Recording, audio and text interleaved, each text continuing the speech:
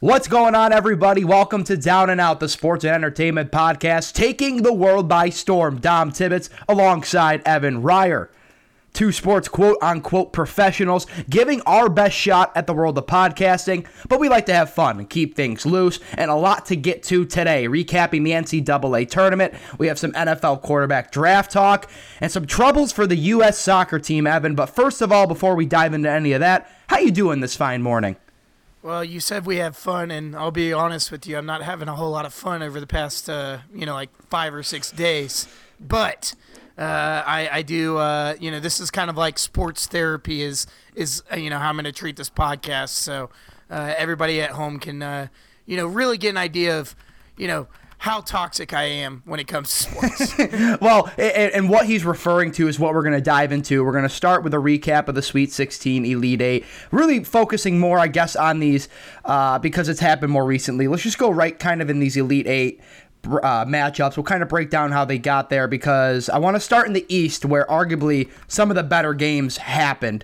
First of all, Alabama beats Maryland, UCLA beats Abilene Christian, Florida State obviously advanced there to play Michigan. Then it was Michigan, Florida State.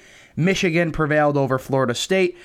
UCLA, from the first four to the final four, they defeated Alabama. And that's kind of where I want to start this conversation with you, Evan, because obviously you got to make your free throws. Heartbreaking loss for Alabama. I don't know if Michigan ended up finishing above 50% in their free throw shooting against UCLA, but I know it was right at about 50%.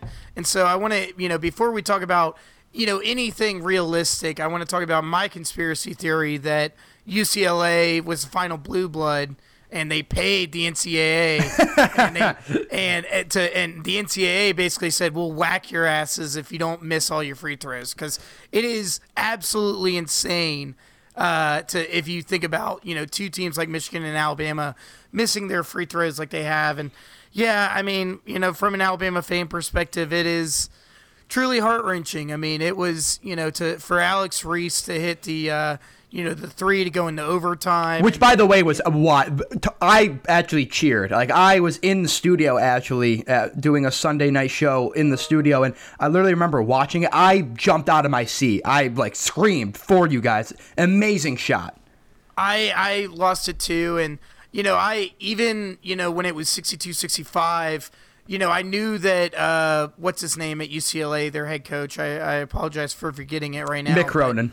Yeah, Mick Cronin, famously advocates for fouling when you're up 3 in that type of scenario. And, Alabama was able to kind of dish the ball quickly enough. Alex Reese, he's kind of a tall guy, was able to just get a clean shot away. And it was absolutely, breathtaking. It was, I was in the middle of a work shift as well. And just, pure screaming my neighbors. I apologize to because it was... They have to understand. It's March Madness. They have to understand. But, at the end of the day, Alabama, like I said, the free throws are especially what's kind of heart-wrenching.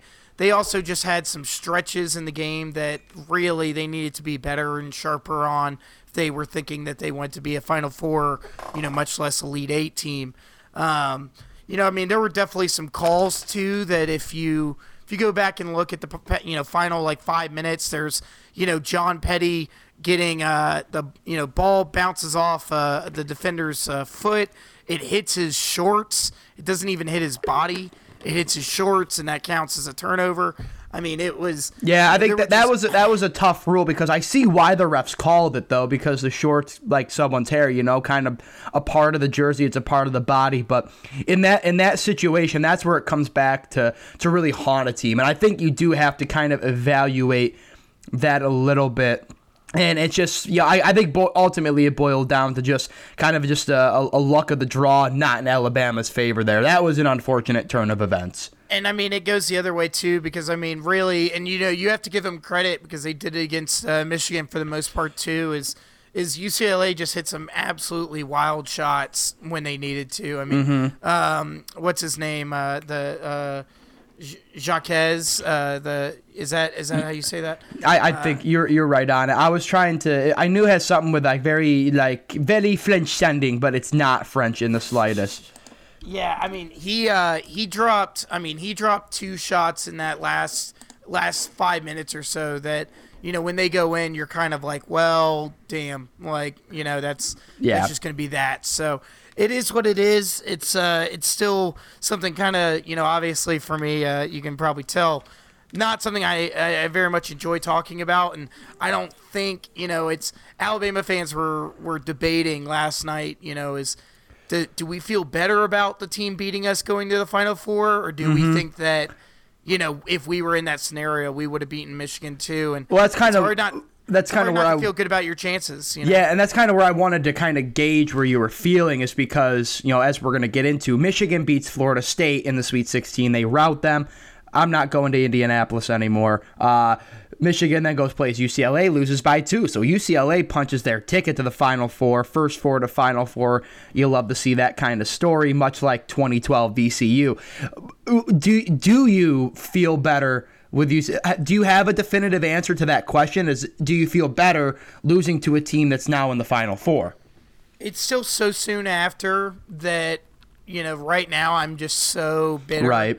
That I don't feel better, and I do think that Alabama would be playing Gonzaga right now if they had gotten past UCLA, but woulda, shoulda, coulda. So yeah, at this point, if you ask me what do you want to see happen against Gonzaga, I think the petty motherfucker in me would be like, I want to see Gonzaga win by 40, because I would assume that they would beat Alabama by 20 or 30 or 40, but. I don't know. I really don't think there's no win here. There's no way for me to spin zone Alabama losing. It's sad, and but I mean. I think the good thing is you feel like Alabama has all the pieces there. Nate Oates is a good coach. I think he's building a good culture and a good foundation there. There's definitely room for optimism. Yeah, I mean, is it arrogant of me to say that Elite Eight doesn't become their expectation next year without fully knowing who they bring back, who they kind of get? I feel like it's Alabama's going to be there. They're going to be in that conversation, in that mix come next year. I think the SEC will run through Alabama until Kentucky figures out what the hell they're doing. Yeah, I mean that's definitely how a lot of Alabama fans feel, because if you look at the potential starting 5 for next year, it is on paper, a more talented team. I mean, J.D. Davidson, the number 1 recruit of the 2021 class, is coming in next year. So, I mean, the fact that Alabama's ever recruited the number 1 player in the country is wild in basketball. That's, that's very rare for us. Oh my God, we're going to have to, oh my God. You just can't be both. You can't be both a football school and a basketball school. Not Alabama. You can't do that to us. The thing is that I really, I do think you count as a basketball school if you consistently make the Sweet 16 or Elite 8 or so at the very least, right? And when you're conference, but they're building up towards that. It's in the works, and if I kind of think when it inevitably happens, it's just awful, because obviously I'm an Alabama hater, because I just don't like Alabama. So it sucks. But I'm happy for them, because I am also sick and tired of watching Kentucky all those years kind of run through the SEC with ease. I was a little. I like seeing something new. I just wish it wasn't Alabama. And right before we move on, all I'll say is that I think in that regard, I think most people are already feeling this, but I think Nate Oates is a lot more likable as a person and a coach than Nick Saban is, just because Nick Saban is 100%. Yeah, absolutely. Nate Oates' playing style of, lots of threes, lots of driving to the basket, that's always going to be something that people enjoy watching. I mean, Alabama's football offense is also enjoyable to watch, but, when you see Nick Saban smiling on the sideline, I think, a lot of people want to throw up in their mouths if they're not an Alabama fan. Yeah. For me personally, that's, I've got that framed on my wall. So, but, honestly, at this point in time, I don't have that much more to say. I'm optimistic. I'm happy with how far they've come at, in such a short span. But yeah, the bitterness is, it's going to be hard to get rid of. Well, and the good news is that they won't be inevitably what we both believe is going to be the curb stomping, because out of the West, Gonzaga, the number 1 overall seed, making it to the Final Four. Their road to get there, they handled business. A good win in the Sweet 16 over Creighton, almost a 20-point victory. And then same thing, 19-point victory against USC. They are in the Final Four. But I want to, just before we briefly talk about Gonzaga, we have to both admit, because if you heard us in the last show, we both had Oregon winning, and we were very wrong. Very wrong. Yeah. Big L's on us. USC looked phenomenal in that Oregon game, and I was like, I kind of thought to myself, I'm like, I still think they lose to Gonzaga, but it's definitely a close game. And then I was double wrong, back-to-back wrong on the Pac-12. So chalk up the L. Chalk up the L. It goes to show that we still have that East Coast bias, even though we spent some time in the Pacific Northwest. So, but no, I mean, I think really with USC, I mean, I don't want to say the magic had to run out at some point, but you knew that if Evan Mobley didn't, have another, insane performance against Gonzaga, it was going to be really, really hard for them. Right. And I mean, that's the thing, is that USC's key players, their key pieces, were up for that Oregon game, whereas Oregon as a squad just seemed a little slow. And, we kind of brought up that, okay, well, they had only played, really, I guess 2 games or 1 game coming into to the Sweet 16. So, are they going to be as prepared, what have you? And I guess you could say that they weren't, but I mean, I don't know. I also mentioned last episode that USC had Oregon's number in the regular season. They beat them 72. True, you did. Which you did. And so I mean, I still thought Oregon was going to win that game, but I wasn't necessarily shocked. I was shocked that it wasn't close really between Oregon and USC, to say the least. And then, yeah, Gonzaga is just, I don't know. They're a train. They're inevitable. You said it right as we were talking in our little discussion before we started recording. Is they are the Thanos finger snap. It's exactly the way I think of it. They are inevitable. They are proving. They just proved it over and over and over. Because I think I made the reference last show as I said that Gonzaga's biggest issue is they always kind of get this number 1 seed. They get this high prolific rating in the tournament, and they always let you down in the Sweet 16, Elite 8. That just doesn't seem to be the case this year. I mean, they are truly handling business like a top 1 seed should be at this point, and it's gonna be extremely difficult, an extremely uphill battle for UCLA. March Madness can happen anything, right? I think we both agree with that, but if I'm a betting man, I'm riding the Gonzaga to cover this. UCLA's magic, I think it just runs out against Gonzaga. They're just so talented up and down that roster that really the only team I could see them having any sort of trouble with is over on the other side, Baylor, which we'll get to in a minute. I actually disagree about who's got the best chance left against Gonzaga, but I definitely don't think it's UCLA. I think that, UCLA could definitely be in that game, and watching them hit shots against Alabama, man, I mean, they, if it's down the stretch, I could see, a very tight game, a very close contest. Do you think it's Houston? But I just think that the fact is that I think it's Houston, and we can get to that here in a second. Yeah. I'll explain why when we talk Baylor Houston, but I just think that, Jalen Suggs, he definitely is now, I think, the best player left in the Final Four, although I can't think of that Baylor guard's name, but he's pretty insane too. But Jalen Suggs, and then you got Drew Timme on the inside with the handlebar mustache, just refusing to take an L ever, looking like a champ, and the basketball Gardner Minshew, the basketball version of Gardner Minshew. The difference between Drew Timme and Gardner Minshew, though, is that Drew Timme is actually like really, really, really good. Yeah, he actually excels at the sport he plays. He like really has been just like, a phenom over the past like 3 or 4 games, and I think that there's just a little too much firepower on both the front court and the back court at this point for Gonzaga for anybody to really keep up. I mean, like I said, UCLA's got a lot of talent between Juzang and Jaquez, but I just don't see it happening for them, and so I'll definitely take Gonzaga to cover, but I don't say that out of a spite way, really. I just think that's just the facts of the matter.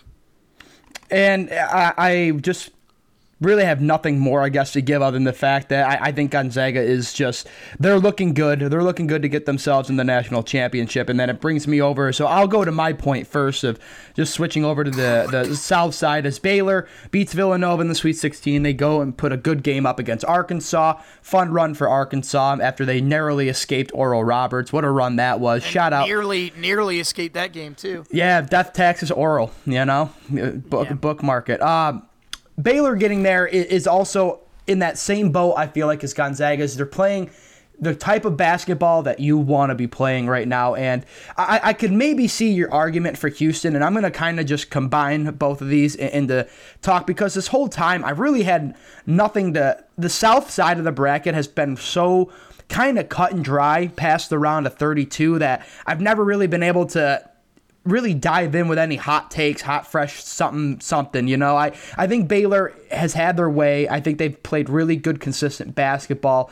Nothing that jumps out at you at the scoreboard as I'm looking at, a couple, high single digits, low double digit wins, but there was never a doubt at one point where I feel like I was watching Baylor thinking, oh, okay, this is maybe the part where they lose. This is where they fall off. One seed's about to go down. I never felt that with them. They deserve to be in this situation. Houston, on the other hand, I think extremely interesting when you watch what that defense was able to do to the hot shooting Syracuse and then to Oregon State in the Elite Eight. I can understand why you picked Houston as well. I think if you're going to talk about their defense, I could maybe see their defense as being the team that beats Gonzaga, but I love the Baylor-Houston matchup. I think that's actually probably... just because you don't want to see Gonzaga win by 30, which I think will happen, that's the most competitive matchup by far in this Final Four. Yeah, I mean, it definitely is. And I think really with what I was saying about Houston matching up with Gonzaga, that doesn't mean that I think that they actually match up well with Baylor, because I do think that while Houston will... I think, that's the reason why I think they'll match up well with Gonzaga, basically, is because I do think that they can play well enough in the paint and can be physical enough down there to deal with Drew Timme and to kind of disrupt that game plan of almost in to out for Gonzaga. Right. But whereas with Baylor, the issue is that Baylor just has so much offensive talent in the guard spots that I don't know if Houston can really deal with it in any shape, form, or fashion. I think for sure Gonzaga can deal with it, but with Houston, I mean, Quentin Grimes is going to have a really, really good, he's been fantastic all tournament, but he's really going to have another great shooting day, because, I mean, when you go look at Baylor's guards and how much talent they have in that spot, I would say Alabama was the only other team that was as deep as them in that way. But I do think that Baylor will win this game. I said that Houston's the better matchup for Gonzaga, but it's that's from a pure tactical standpoint. I do think that Baylor is just, like you said, inevitable, just really, really hot right now. And I mean, when you've got guys that are averaging 14, 13, 15 coming into the, exactly. to the tournament and elevating that, I mean, it's really, really scary. I just think at this point too is we've seen the upsets, right? There's been wild games, there's been great games down to the last second, buzzer beaters. I think at this point I'm very content with March Madness. I'm very happy. This has been a great tournament.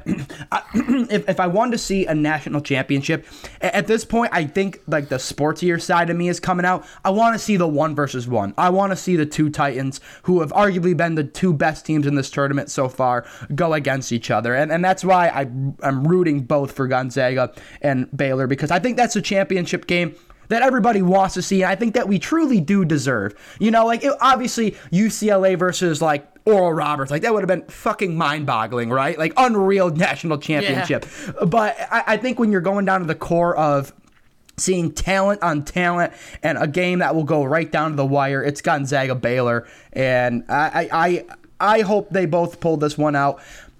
Like I said, if there's any sort of if that doesn't happen, I think it's Houston that beats Baylor, but we shall see. And as you keep saying, March is also just wild. You just never know. You never know. Maybe UCLA is just riding the 1970s mystical ghost, and they're just going to keep on doing it.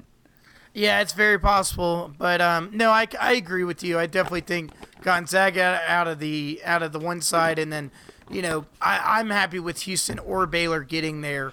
But I think either way, it's going to be a really really good final. So it's I can't really complain about what happens from here on out, and it has been a good tournament. I mean, it really, like you said, I mean, it's been I actually had Gonzaga and Houston in my Final Four, so my bracket's actually not looking like awful. I got Gonzaga and Houston right. I thought I had Ohio State and Alabama as well, which obviously I'm wrong.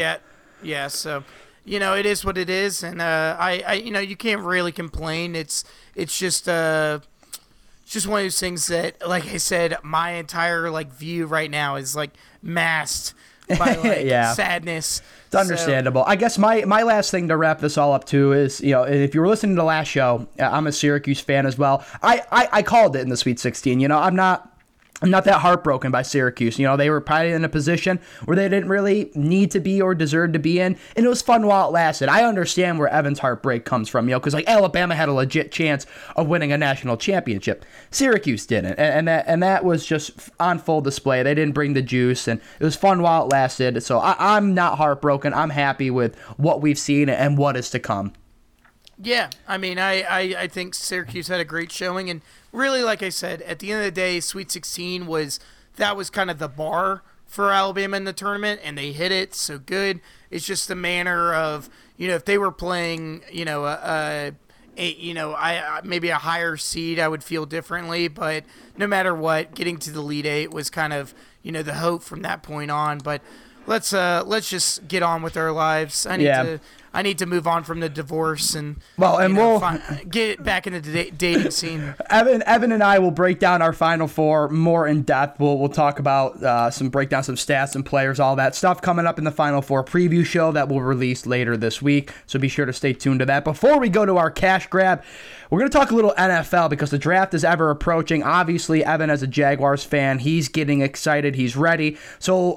So much of this discussion is, based on the quarterbacks that we have in this draft. So I thought it'd be a good idea if we kind of rank our quarterbacks and see where they kind of fit here. I'm curious to get your thoughts on guys like Mac Jones, who's kind of fluctuating up and down the leaderboards.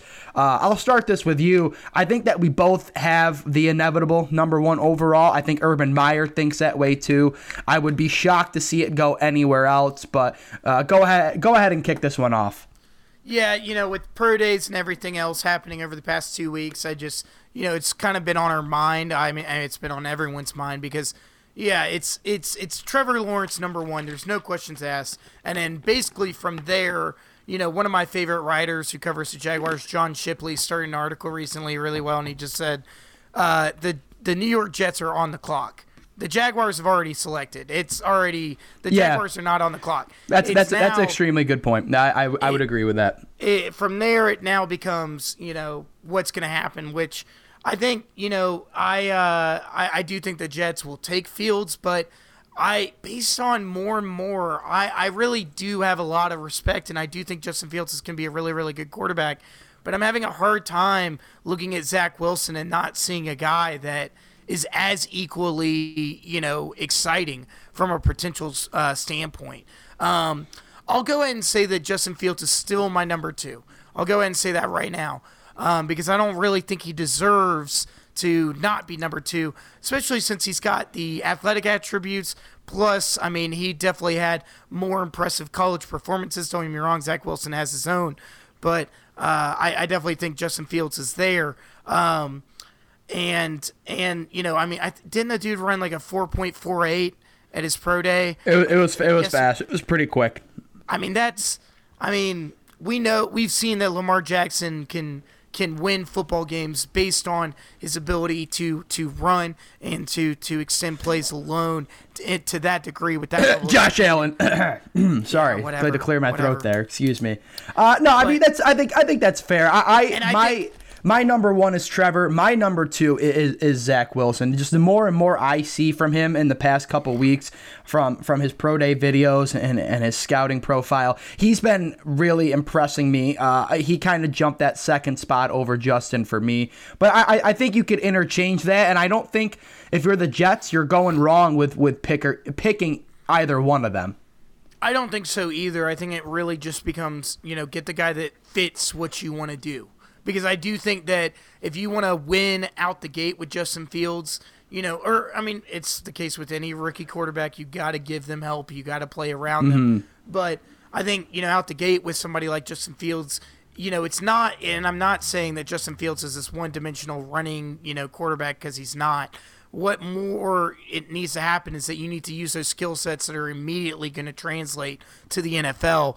Whereas, I think that Zach Wilson looks like he can make any throw in the game right now, and it's definitely exciting in that regard. But I definitely feel like Justin Fields might be more useful out the gate just because of that versatility. I mean, Zach Wilson's no slouch of an athlete. But by the way, just real quick before we completely forget about Mac Jones, I do love seeing Mac get respect and people being like, yeah. I was not gonna forget about Mac Jones, not in the slightest. But I agree with what you're bringing up here, because I think a lot of the early projections, had him going kind of that mid round to late to the Patriots or whatever, which obviously is like scary. Bill Belichick going after a guy that everybody kind of made fun of when he was first, for his athletic build, whatever. We've seen that happen with Tom Brady, right? And it is refreshing to see a guy who really had a great college career, at Alabama, kind of get that respect that I think he rightfully deserved. And I think whatever team gets him,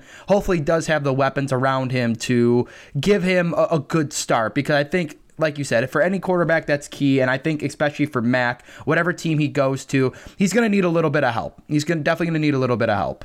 Well, it's I think really with him, he's definitely not a guy that just is a transformational, in terms of ability. I do think Mac Jones is like one of the most impressive things about him that I've learned is that, this is a guy that, when he was first at Alabama, I mean, Tua and Jalen Hurts and all these different guys were there that, were considered a considerable step up from him. So for him to kind of go to this point is something that I think is a testament to his mentality and to, his ability to kind of get with the program and to develop quickly. I do think that I love Mac in a lot of ways. I do have questions about, kind of his, I would say his throwing speed and just general, he can throw it deep, but he's not exactly famous for having he comes off to me as a guy, if you put him around if he has a good OC, he has a good quarterbacks coach, he has guys that can kind of help develop his game. Like that, Mac Jones playing for the New York Jets, I think is a dumpster fire. Like that's a situation where you need the one or the two to go there, because that's a dumpster fire situation to be there. But I think of Mac falling to I don't think he falls back that far anymore to like the Patriots, but I mean, I'm just trying to kind of think of like a team that's kind of, I guess, earlier in the round that could be using a quarterback. Maybe Carolina Panthers. Yeah, the Panthers or the Niners too. Those are kind of my first two teams. So I think that's not a bad look for him. I think as long as he kind of gets the guidance that he needs to develop his game, in 1 to 2 years. There's some consistency there. Because, I mean, you brought up Fields' mobility compared to Lamar Jackson. The only thing I want to bring up when you make the Lamar comparison is look what happened, the drop-off from year 1 to year 2. And I'm not saying it's Lamar got any more worse. He's still a phenomenal quarterback, but teams figured him out. Like it forced Lamar to have to kind of tap in to that next phase of his game. He really had to start upping his ability to be a pocket presence and help his passing game out. So that's where Justin Fields concerns me a little bit. And you kind of avoid that with a guy like Zach Wilson or Mac Jones, because I feel like you kind of know where their strengths are and you just develop them from there. You're not, it's not the jack in the box, it's not a surprise on when they're going to spring loose. It's very consistent with those two guys, in my opinion. But any team that gets them, I still feel pretty good. Well, I was going to say real quick before anyone gets mad at home, Dom definitely means year 1 to year 2 for Lamar Jackson as a starting quarterback, not rookie year to second year in which he won the NFL MVP. Yes. But I don't ever think of that first year. You're right. I'm sorry. I should have specified. You are correct. I'm sorry. I was thinking about it. I was like, oh, I bet there's somebody who's just ready to like be a loser and like tweeted us about it. But no, I think that I do think Matt can be a really solid NFL quarterback. It's just like you said, it's just going to take it maybe a little bit more time and you know, I mean, don't get it twisted. It's not like he's this Tom Brady-esque crazy unathletic coming out. I mean, dude ran a 4.68 at the pro day. I mean, he's not, you know, some like completely just, you know, Jared Lorenzen trying to, you know, get it's that's not the case. It's just a matter of I think that there's clear step ups with Zach Wilson, with Justin Fields. And, you know, you brought up, you know, the 49ers. And if you look at like Jimmy G, you know, in that system, especially in the year that they went to the Super Bowl, you know, Mac Jones seems like a good fit for that. And there's a lot of people who are kind of pointing that out. I don't think there's any way that they take Mac at the 3 spot now that they're up there. No, I think that would be absolutely wild if the 49ers did do that. Right. This was just a note that I had jotted down that I had from a couple days ago before the 49ers made that move. I think scheme-wise it could have been a good fit, but you don't take him at the number 3, and that would just be I think a boneheaded move to go up and get anybody but you know, Justin Fields, excuse me, that's who I'm brain farting on. That's what I was going to say. They're either going to get one of Justin Fields or Zach Wilson, and I think that Kyle Shanahan knows with both those guys that they're going to be able to make the throws that he wasn't exactly asking a ton of Jimmy G over the past, you know, few years, so he doesn't really have to demand that much more out of them. And then on top of that, I mean, both those dudes have, you know, the kind of versatility that will only further complicate and open up what Kyle Shanahan can do on offense, which is scary to think about considering how complicated his shit already gets. Right. But, you know, and I think that truly, you know, I don't know if the 49ers are winning a Super Bowl next year or anything like that, but I really do think that Zach Wilson or Justin Fields, either of them, will quickly get developed, and I love Kyle Shanahan in that way. I mean, he's so good at getting guys up to speed and so good at taking young raw talent and putting them in the system to do you think maximize what they can do. Does Justin start in San Francisco? I think whoever they take should start. I could see a scenario where Shanahan and John Lynch, the general manager, say, okay, well, we really need to make sure that we give Jimmy G a chance, because if you go look at their comments, they haven't really said that whoever they draft is just this, you know, they've said it's going to be a quarterback, but they haven't said that, oh, well, Jimmy G's the backup. They haven't said right. That. I mean, who knows? If they trade Jimmy G before, you know, we get to that point, then that obviously changes the dynamic heavily. I could see Jimmy G starting a game or two, but if those mofos start, you know, 0-2, 1-3, or something like that, very quick turnaround. I think so. I mean, and I think if you take a quarterback in the top 3, you're saying that this is a guy that you think can start right away. I mean, otherwise, why would you take him? You know, so yeah. And I want our listeners to know too is that, you know, obviously that, you know, we aren't Mel Kiper Jr. We're not Todd McShay, but I do want everybody to know when it comes. Well, we're about to be, but we're not though. I mean, you're Evan Ryer, I'm Dom Tibbetts. Our names are different, but I do want people to know that if there's anybody who's going to be able to give you the best 49er take that's coming from our kind of level, Evan worked for Heavy.com and was a San Francisco 49er beat reporter. I just want to boost you real quick because I also want people to know that how valid some of these arguments are with that. And if there's anybody who spent more time covering a team during their not too great a time, it was you, Evan.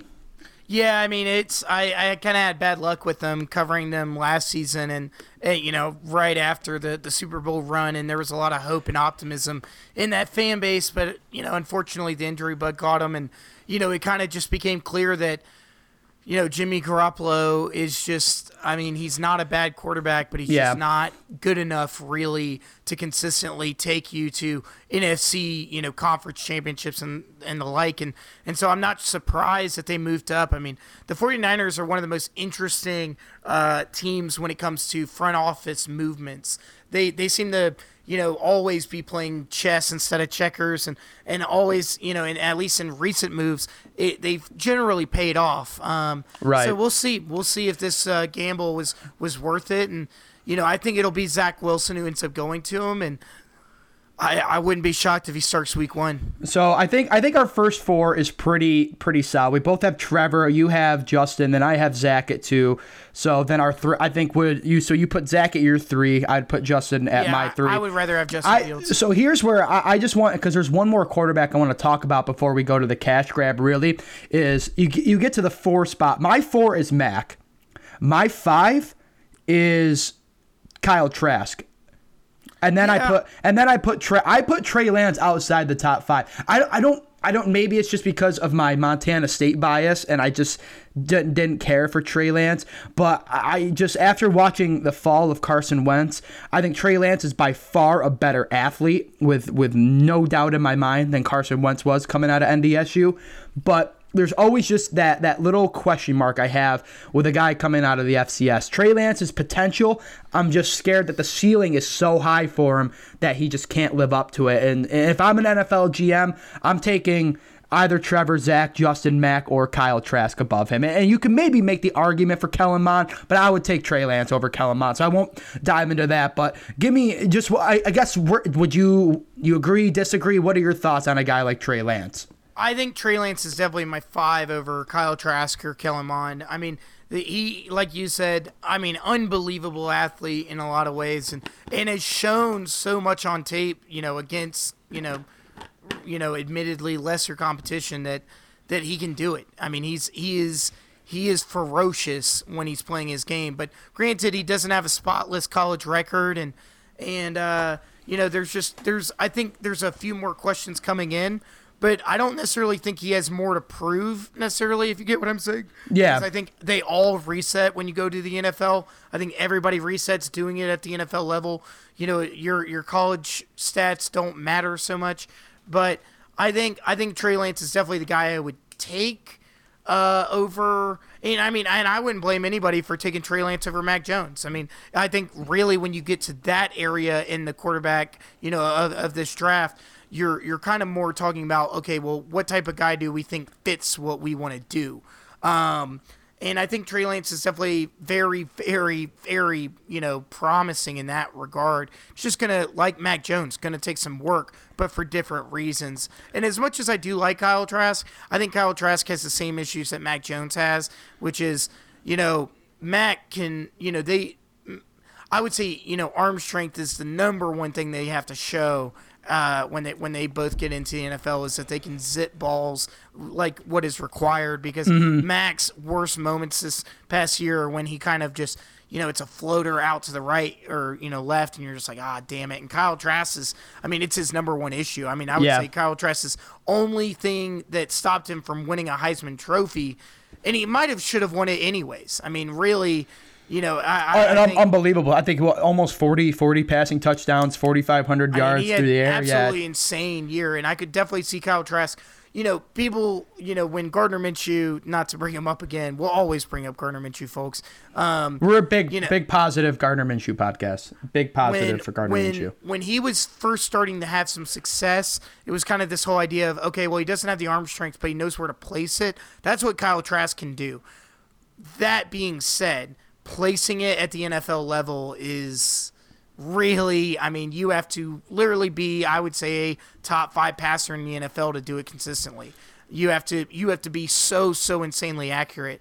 And that's going to be Kyle Trask's big question is okay, well, you don't necessarily have the arm strength of some of your competitors in this draft. Can you consistently place the ball and pretty much always make the right decision? Because if you can't, I don't want to say you're going to be Gardner Minshew, but that's kind of Gardner's big deal right now, is that, he just kind of has he doesn't, doesn't quite have that arm strength. So it'll be interesting to see. My last thing I just want to bring up before we go to the cash grab is just overall for guys like Trey, Mac, Kellen Mond, Kyle Trask. I think you get past the first three, you are in a better position with a team that has, as you mentioned, a better lineup of guys that kind of help you improve your play more, I guess is what I'm trying to say. You have some good running backs, a good receiving core. You do have the tools around you that better develop the guys that have a little bit more of those question marks around them. So I guess that's a positive, and I think if I'm one of those GMs in the late first or late middle first round, I feel pretty good about getting either one of them. It's all give or take, it just you don't know how to judge a quarterback until they put in some consistent reps as a starter, and then you get to see them, so I guess we'll see. But overall, it's been a while since I think we've seen a draft class with, I think 2017 probably the last time was, with Allen and Darnold, since we've seen a draft class with so much quarterback talent. 2017, was that Allen, Darnold, Josh Rosen, Baker Mayfield? Yeah, 2017. Yeah, okay, that's what it is. I mean, that's probably the last one, and I would even say that, obviously it's remains to be seen, but the potential for this draft class, I would say, is at the moment higher than the 2017 class, just because I could see all the way down to Kyle Trask. I can see all the way down to him. These are 6 guys that could be really, really good. Like, they could all be NFL starters at bare minimum, potentially, top half or even top 10, top 5, or in Trevor Lawrence's case, or potentially Justin Fields' case, in my opinion, franchise-changing quarterbacks. Right. So it's definitely exciting to see, and I mean, it's fun to play matchmaker and try and figure out who's going to go where, and that's why I can't wait for the draft, so we can finally kind of figure out, okay, well, exactly what does Trey Lance do from here? What does Justin Fields do from here? So and there's so many, and there's so many good athletes, and when the draft gets closer, folks, we'll definitely break that down. It's something that me and Evan have highly looked forward to since the moment before we even started doing this podcast in terms of content. So we'll get there. Believe us, it'll be there. That wraps that up. We're going to go to the cash grab, but when we come back, folks, you're going to want to stay tuned. We're talking NBA. We got LaMarcus Aldridge, and then Kevin Durant sending some shots on social media. Then we'll wrap it up with a little disheartening views on the United States men's soccer team, because we got to talk about their disappointment as well. We'll be right back. This is Down and Out. Stay with us. Thanks for being here. Hey guys, Dom here. I want to tell y'all about Anchor.fm. Yes, Anchor.fm. If you haven't heard about Anchor, it's the easiest way to make a podcast. Let me explain. First off, it's free, and there's tons of creation tools that allow you to record and edit your podcast right from your phone or computer. Don't know how to get your final product on all the major streaming platforms? Have no fear. Anchor will distribute your podcast for you, so it can be heard on places like Spotify, Apple Podcasts, and many more. You can make money from your podcast with no minimum listenership. It's everything you need to make a podcast all in one place. Download the free Anchor app or go to Anchor.fm to get started and tell them Down and Out sent you. All right, let's get back to the show. Welcome back. Thank you for sticking with us. This is Down and Out. Time to talk a little NBA. And first, we're going to start with LaMarcus Aldridge joining the Empire. Yes, Darth Vader, Darth Maul, he has joined them. And that is the Brooklyn Nets of the NBA. Sweet motorcycle in the back. I love it. Yeah, sorry about that. No, it's all good. Montana. Yeah, no kidding. Motorcycle's out at, 8:44 in the morning. But, we were talking about NBA the last time, and LaMarcus Aldridge was that question mark of where he's going to go. And he's joined the Brooklyn Nets. So does that also just further your point of Brooklyn now truly being the team to beat in the East?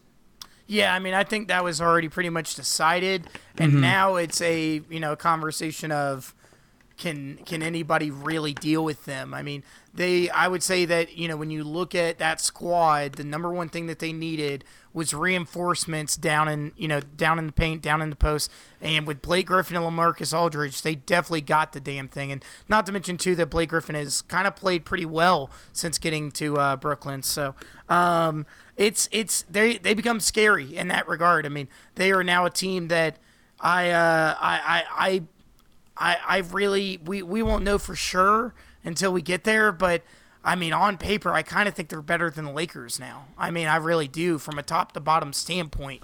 Unless the Lakers go make some additions, which Andre Drummond is still in that conversation, and that could, I would say, just levels the playing field again.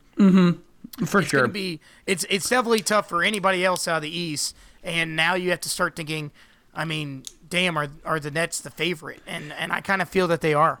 Yeah, I would agree with that, and I think I more so equivalent this conversation. I'm already so in on the Nets being the number one in the East that I'm already thinking, and this is just as a Lakers fan as well. I'm already thinking of, okay, do the Lakers, do the Clippers, does the West have the firepower? Do the Utah Jazz, right? Because let's not also forget that the Utah Jazz are the number one team in the West right now, right? I think the top 3 teams, top 4 teams, the Jazz, Suns, Clippers, Lakers, have obviously the best chance of taking down the Nets. The only thing that worries me about the Lakers is if they're healthy enough, because obviously LeBron being out right now, the health has been an issue. Janine Buss gets on, I forgot what sports radio channel it was, and says, "Oh, this is going to elevate our game. Los Angeles basketball wants this. We want Kevin Durant. We want Kyrie Irving healthy. We want LaMarcus Aldridge healthy. We want them in Brooklyn. It's only going to elevate us." That is great, but talk is cheap if the Brooklyn Nets come in and sweep you in 5 in the NBA Finals, right? And it's the same thing as if you're talking as the Jazz, the Suns, or the Clippers. Without a doubt, number one in the East, and quite frankly, I think other than maybe the Utah Jazz, just because of how well they've been playing so far this season, I think they're your NBA favorites now. And I didn't want to admit that because I just didn't want the Brooklyn Nets to, kind of have this, I don't know, the New England Patriots kind of vibe to them. I didn't want to give it to them, but it is inevitable. They are the empire. They are the strongest force in the NBA right now, just up to down talent-wise. And if they stay healthy, watch out. Yeah, I mean, I would say that as long as that team remains intact, it's just going to be really, really tough to beat. I mean, locker room wise, that's a lot of personality still in that locker room. So you just don't know what happens there. I think as long as they're in the spot they're in, they're fine. I mean, we'll see next season and over time, but it's so new and fresh, and they're winning games, and they're it seems like they feel good, that I think right now it'll be all right. But I mean, it doesn't. You're right. I mean, you talk about personality. Let's talk about Kevin Durant. Let's talk about this man threatening. Hold on, this league, my friends, this league. No, I mean no other. If I do believe that for whoever to give some quick context, Kevin Durant hopped in Michael Rappaport's DMs to kind of, I guess, slam him. I guess Rappaport said something. I just saw the messages. I didn't really pay too much attention to the context because, as much as I do find that stuff entertaining, I also, I kind of, with Kevin Durant and, sounding off on social media and in text messages, it's almost like it's every year there's something related to it. Right. And so I'm just surprised that Kevin Durant did this on his main account and not his burner. That's what was even funnier. Kevin Durant went right to the main page and not one of his 7 burners that he has. What an absolute content maker Kevin Durant is. He is, and what's wild is that it's so clear that he doesn't do it for attention. That's the thing with Kevin Durant. If you ever go look at all these moments where he has tweeted something crazy or he does the burner stuff, it's not him trying to put himself on the national spotlight. It's just that people, these days in the internet era, everything's tracked, everything can be deduced. And so he's not really smooth about it, is really why they become national stories. He just does what he feels. And I mean, in the case of messaging Michael Rappaport, just truly gave no fucks. It literally seemed like there was we were one message away of all right, come meet me in the middle of some marketplace in Brooklyn, and literally we'll just throw down right now. I love so I'm just reading through the lines as well right now. I'm trying to pick out my favorites. Yeah, The first one is, "Chuck doesn't need you as security, you pale pasty cum guzzling bitch." Wow. Dave Portnoy is exuberant right now. Exuberant. Well, between the lawsuit win, I guess, and that, I guess that's kind of what prompted it or whatever. But that's the thing is that when I first read the messages and people were like, "Oh, Michael Rappaport, blah blah, Portnoy, whatever," and then I just see like Charles Barkley is the first thing that Kevin Durant is talking about. I'm like, what is going on? Like, what? Kevin Durant is so mad at the world. All you do is cocksuck other men for attention. Your life is a joke, you fucking pale cocksucker. I mean, he did repeat the same thing over, but I guess if you're just gonna call someone it, you're just gonna go after and just keep hammering the point in. And yeah, he just was unleashing, just absolutely unleashing on this man. And it's one of those things too that, you know, when you're saying this to Michael Rappaport of all people, like no matter what he's saying, people are not gonna hate it. You know, if he was saying this to, like, anybody that's even remotely likable, then, you know, it'd be like, Kevin Durant, you're an asshole and blah, blah, you shouldn't have, whatever. But instead, everyone's like, oh, damn, oh, shit. Like, it's like everyone's like, it's middle school playground, just like, ah, like screaming. Like, everyone just can't believe it. So it's, like you said, this league, it's really fun. This league, folks. Man, I'm just saying, it's just, you know, I think you bring up a good point, and is if it's not Michael Rappaport, somebody else is going to get really offended and get really mad at Kevin Durant. But I think for all the amount of hate that Kevin Durant has gotten, and believe me, I was one of the people, I never tweeted at him. I don't do that. All right, I'm a sports media professional. I tend not to do that unless I unleashed a burner account. But for all the stuff he has taken over the years, like I guess I'm just more refreshed to see that Kevin Durant is finally just done taking shit, and he's just gonna dish it back. Like, listen, like don't you know? I'm trying to think of that saying. Don't bring the fight if you're not ready for the something. I don't know. I butchered that line, but yeah, don't bring a knife to a gunfight. That's more so what I'm saying. Is like don't question Kevin Durant and don't come at him if you're not ready for him to call you a pale cocksucking cum guzzling bitch. Well, don't get your hopes up that you're gonna win that kind of argument. You know, regardless of exactly how offensive or inoffensive the comments are, did you see the apology that Kevin Durant made? Because he has apologized. I didn't even realize that at first, but he basically said on Twitter that me and Michael Rappaport talk crazier than this on a regular basis, and today he's pissed. My bad, Mike. Damn. So apparently he didn't think he was going as hard as.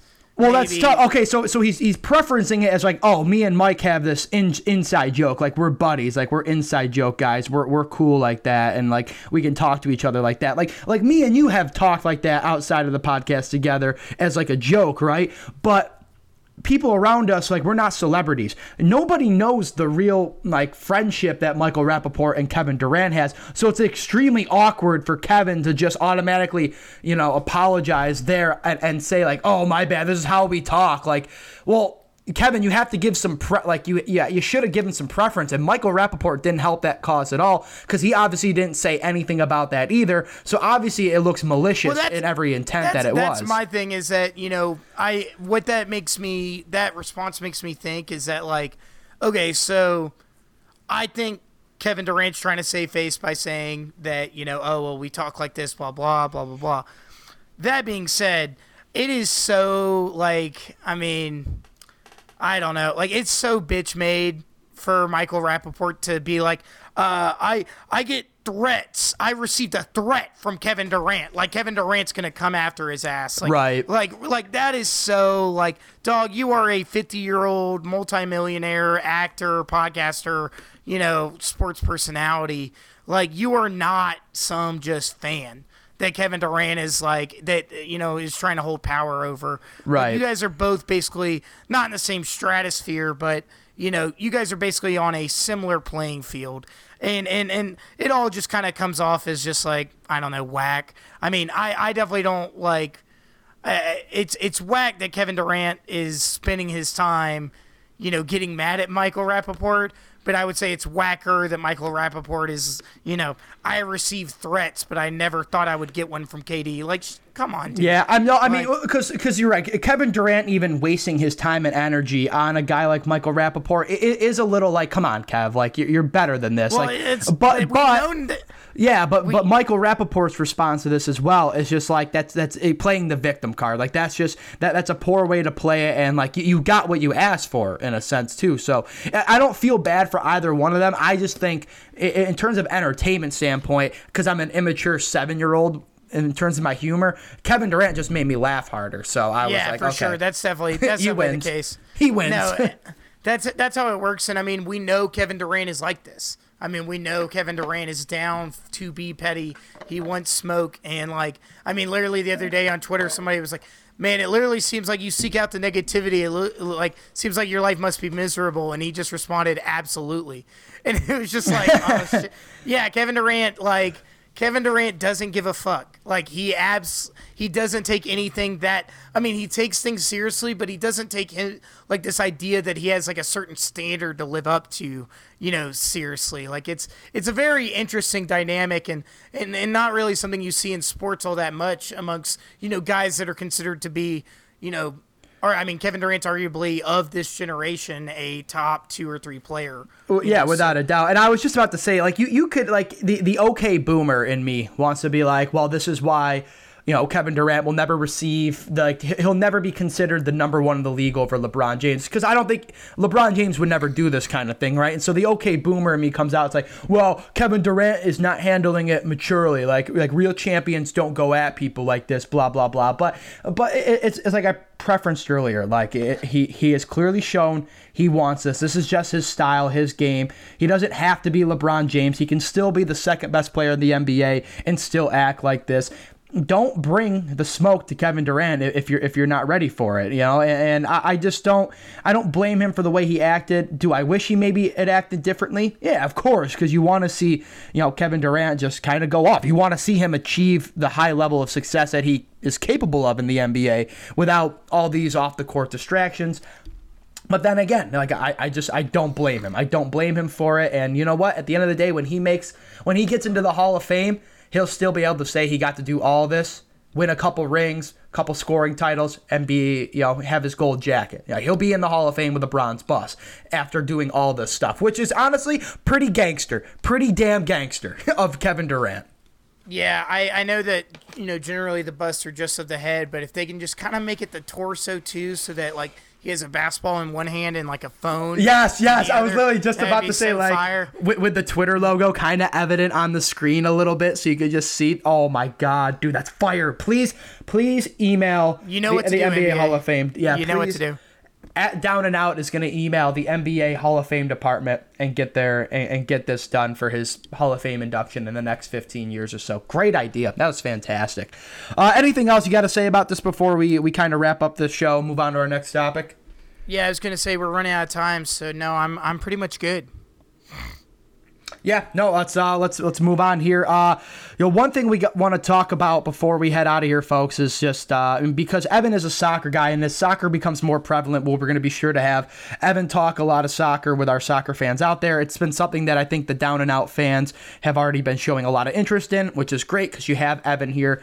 He's kind of our go-to soccer expert over me. So I want to get the discussion going here because the only thing soccer-wise I'll follow is the Olympics, the Euro, the big tournaments, right? And the big one news out of here, obviously, is the United States men's team once again failing to qualify for the Olympics. And I guess before we get into what the issue is, I guess just what are your takes on just the overall severity of that situation?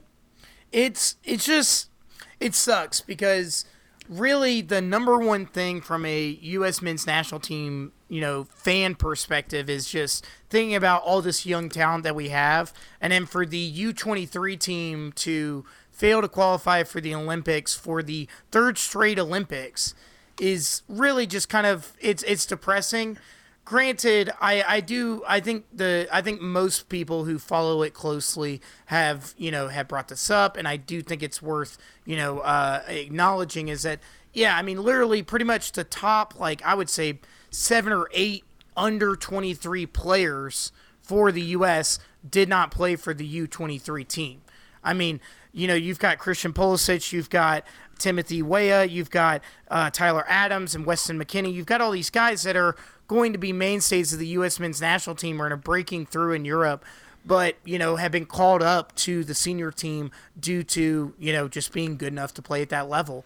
Right. And considering that we do have World Cup qualifying coming up, it is more important that they qualify for the World Cup. I'm not saying that at all.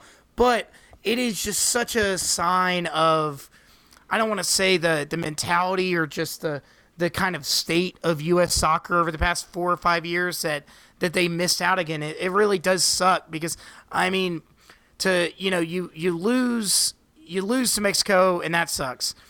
But Mexico has, I would say, is on par with the U.S. in terms of young talent in a lot of ways. Maybe not so much the frequency of it, but the just the top level stars that they have kind of match the U.S. in that regard. But Honduras is not a bad U23 team, but that game that they lost to them the other day was really, really depressing. I mean, they just didn't have creativity in the final third. They didn't really have much, engine, specifically. They just didn't seem like they were making their impression on the game. And sure enough, Honduras goes up towards the end of the first half, which is always a bad sign. And then on top of that, I like David Ochoa a lot, the young goalkeeper for the U.S. I do think he's a future goalkeeper of the United States, but makes this royally bad mistake, and it just, I don't know, it just stinks. It just really, it's depressing because it's just another 4-year stretch that we're gonna have to say, okay, well, the youth is talented, but it's not so good. We're not pumping it out to that degree that we can start competing with the best in the world. So to speak. Yeah, like if you go look at Europe and South America, whether it's like top teams like France or Italy or what have you, and then in South America you're looking at Argentina and Brazil. That's where the U.S. really wants to get to, right? And with the amount of talent that's coming out, you start to think that we're getting there. But this was just kind of one of those moments where just very much like a stamp on the forehead of you guys aren't there yet. I think just as a fan, as a generic fan of really the big tournaments, like I said, and just watching the U.S. men's team, whether it's the Olympics, the CONCACAF, World Cup, whatever it may be, I think it's just a setback for the culture of soccer in the U.S. It's because they've gone on this long stretch of trying to build themselves up and show the world that we can compete with you, with the Germanys, the Spains, the powerhouses, the Brazils. Just having this happen time and time again, because it's not the first time. And it's, I guess, a setback in terms of the culture that's trying to be built and try to bring soccer to the forefront here and kind of bring it to be maybe that fourth sport. There's football, basketball, baseball, soccer you would want, right? Maybe even over hockey. But it's just tough when you're just watching this, and as a fan who doesn't follow as close, the first reaction for me is, man, that's just disappointing. You get the Olympics, who doesn't watch the Olympics, and you've got to watch soccer games. You're just, pride and nationalism for the United States is on full display, and you just don't get to see that now. And I think that just hurts the everyday fan, the guys who maybe don't follow as closely. I'm just kind of speaking as the generic everyday fan of U.S. soccer, and it sucks. Like you said, it does suck to see. And I just wonder, do you think, does it get better before it gets worse again, or does it get worse before it gets better? I think it definitely excuse me. I think it definitely gets better. I do think that this is more of a result of things that were happening 3 or 4 years ago than it is of this is where we're at and where we're going to be at. Because, like I said, literally, I would say the top 10 young U.S. men's national team players, from Christian Pulisic all the way down to guys like Conrad De La Fuente, who plays for Barcelona. These are guys that are extremely talented and are playing at a very high level in Europe. We will be fine. And I do think that, U.S. men will qualify for the World Cup in 2022. God, they need to. But it's just more, I think really what pains me as a soccer fan is that you just know that they're not maximizing the moment that they have. And that there's so much youth potential, but if you can't properly assemble them, if you can't properly provide a culture from a national team perspective, there's, that energy that is required. That's the big difference between the international and club game, is that there is a different kind of personality and culture required to be consistently successful on an international level. And I there's still questions in that regard, and those could have not been answered completely, but maybe been eased with qualifying for the Olympics.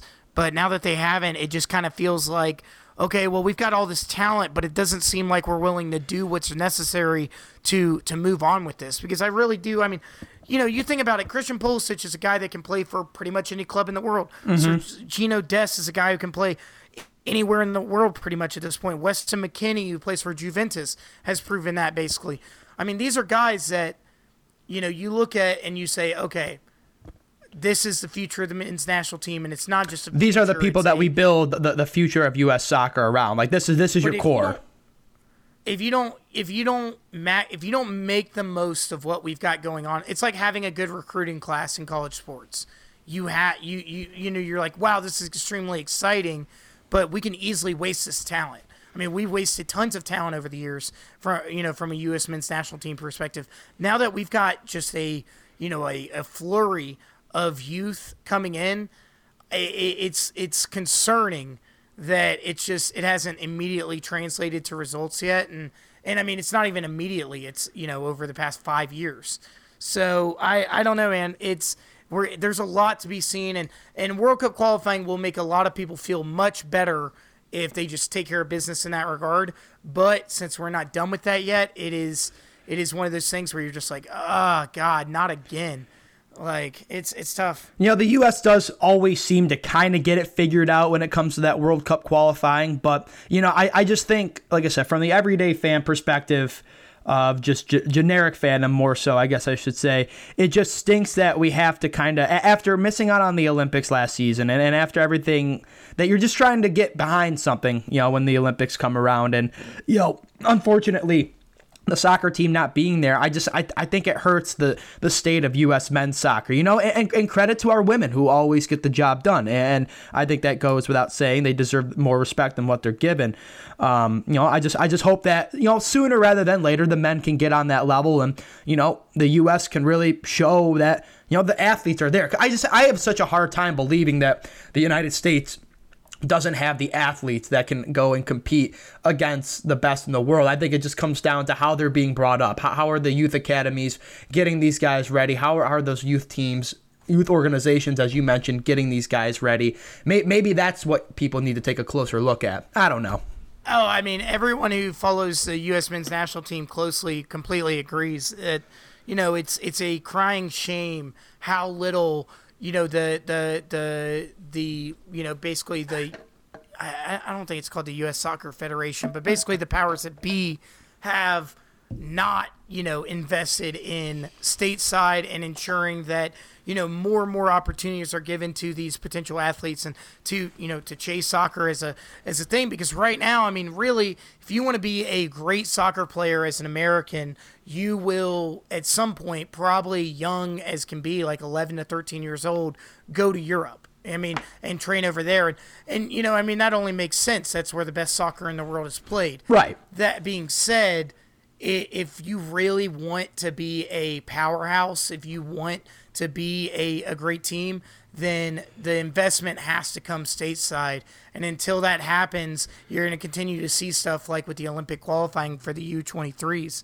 So it just kind of is what it is right now. And there's not exactly a lot of moves being made. And from a front office perspective, not that that's what, the U.S. Soccer Federation kind of is, but it's I don't know. It's just kind of depressing. So that's really all I got to say about it. Yeah, and like I said before we start talking about this, folks, soccer is obviously something that when it comes around, Evan's a big soccer guy. He's going to always be able to shed some light on this. I'll tune in when I see a game, but because of the amount of feedback that we've gotten about soccer, we're going to start including that more. We talk about anything that comes up, and when the time comes for the Olympics, regardless, big international tournaments come around, like this is where you're going to want to stay with. Evan and me have talked about it just in private as well, whether we're sitting at a bar or watching watching a game on TV. It'll be there, so be sure to stay tuned with Down and Out. We're going to talk everything as we always Here it's do. the summer. Get excited. Yes, sir. We'll definitely be picking teams to root for, so 100%. We'll get to it for sure. Drinking games and all. Folks, it has been a lot of fun. Thank you for tuning in. Like I said, next episode, get ready. We're going to break down the Final Four, get you ready for the end and the wrap-up of the NCAA tournament. A lot of fun coming up. Expect that later this week, probably on Friday. Evan, any last departing words? Not especially. Just roll Tide. We'll get over it. I'm not over it, but we will get over it. Just be good out there, folks. Be sure to follow us on Twitter at Down and Out. We'll give you a follow back. Talk to us. Interact with us. Tell us what you want to hear. Listen to our shows. It'll be on Spotify, Stitcher, Apple Podcasts, Google, all the major platforms. Be sure to tune in. But folks, this has been Down and Out. Thanks for tuning in. We'll see you next time. Later.